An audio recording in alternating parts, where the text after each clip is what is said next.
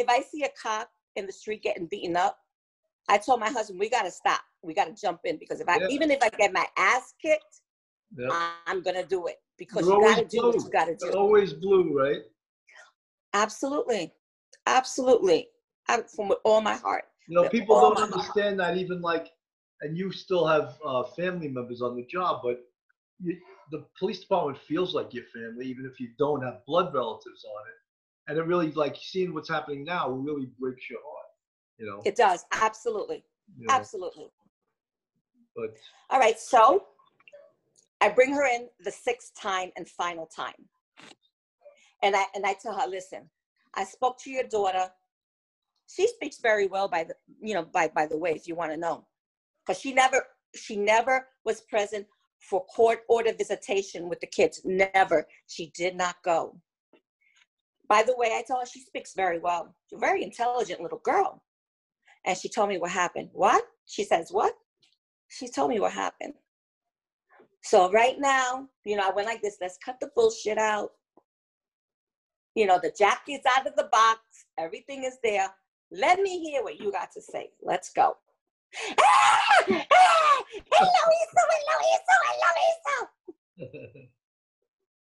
She got a little dramatic there, right? She went, I guess maybe the pressure I was putting on her was a lot. And then the court, and then CPS was putting on pressure on her. They cut her food stamps, Social Security. Wow. So now she, ay, lo hizo. I said, okay, who did it? El papá del nene, her son's father did it. We'll call him John. He did it. I said, what did he do? What happened? Please tell me. He was mad at me because I had an abortion. I went to Santo Domingo and I had an abortion. It was twins. It was his twins. I came back and I got pregnant again and I had twins. And he was furious. He would rape me. He would beat me. He would lock the 2 little ones in the closet. And then one day I threw him out. I said, get out, get out. And he says, oh yeah? Guess what I'm going to do? Esto lo que yo voy a hacer. He took off the little girl's diaper. He inserted his finger in her several times. He attempted to do it to the second child, but she chased him off with a broom. Did it ever occur to her to call the police? That never occurred. He said, I didn't know what I was supposed to do. Oh.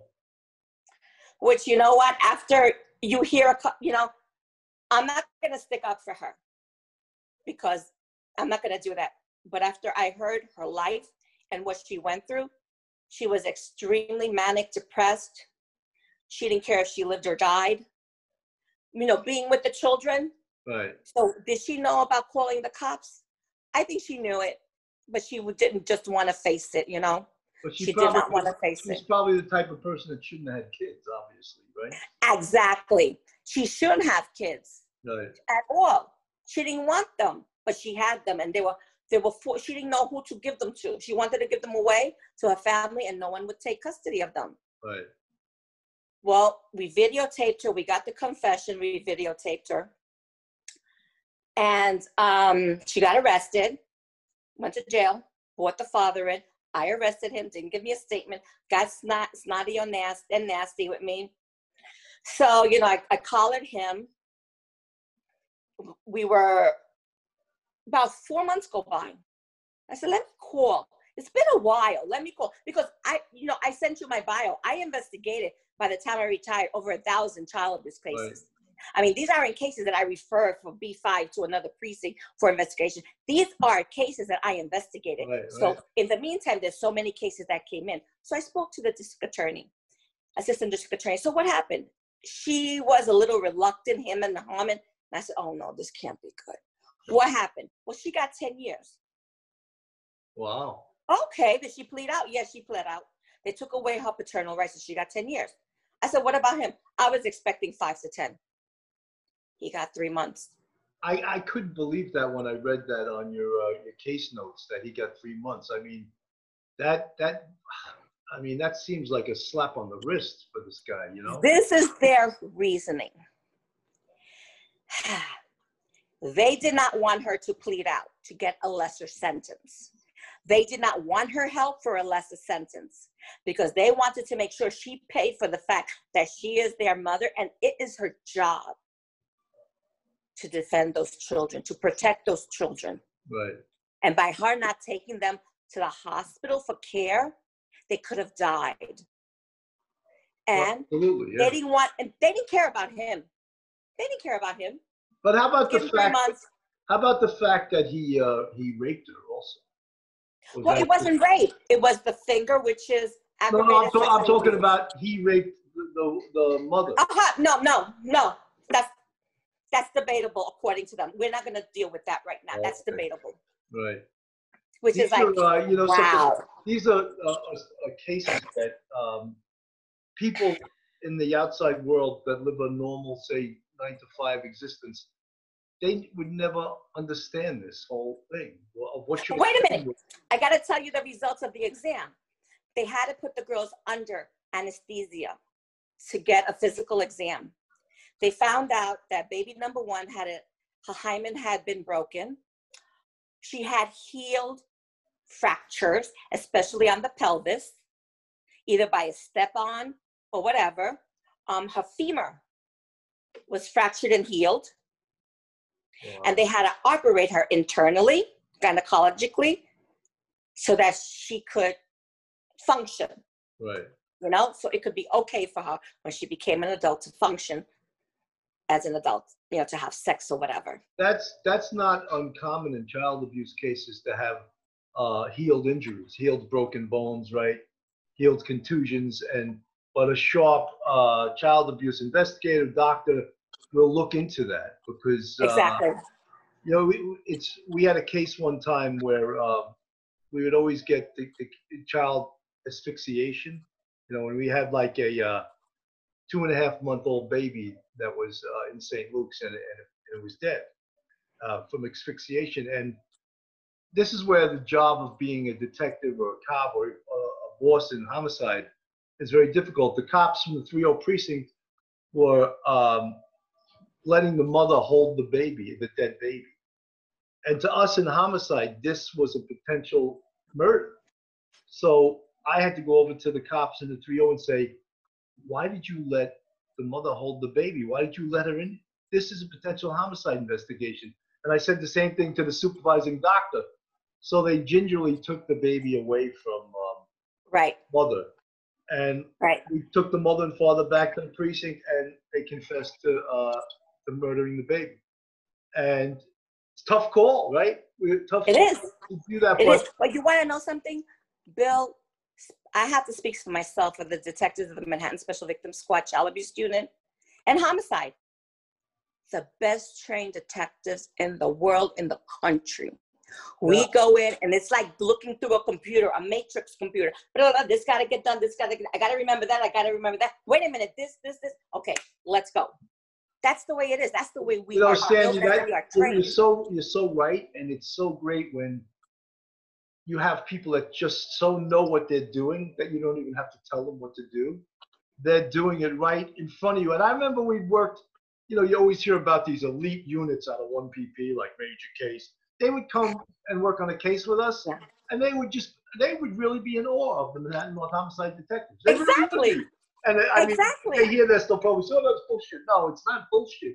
I could see you guys. I couldn't believe what you were seeing, and that's a fact. Special victims, some of the greatest, John Sabino, my God, what a great detective he was. Taki, right? Eddie Taki. Oh, yes. Robert Buser, Julia Collins, Irma. There's so many of them. I mean, all of them. I hate to leave out Maddie Thorson, who was one of my detectives in homicide. She was in some Special Victims. Number one. It was such great training to work on those cases, even though it took such a toll on you as a human being. Yeah. And I mean, you ever check on the kids that you had cases on years later? Yes. As a matter of fact, I'm glad you brought that up, because a few years, like about a year or two later, they were in court. They were getting adopted. The little girl was 7. She got adopted by a wonderful, beautiful woman who's a foster mother. The twins got adopted out. I went to court one time on a different case, and the Corporation Counsel attorney says, look, do you remember them? Oh my gosh, the little girls were running around playing tag. We're here right now. They're getting adopted. Wow. I went, oh my God, and the little boys too. I went, oh my goodness. I was so happy. That's like you feel so elated and you feel, yes, oh my gosh, awesome.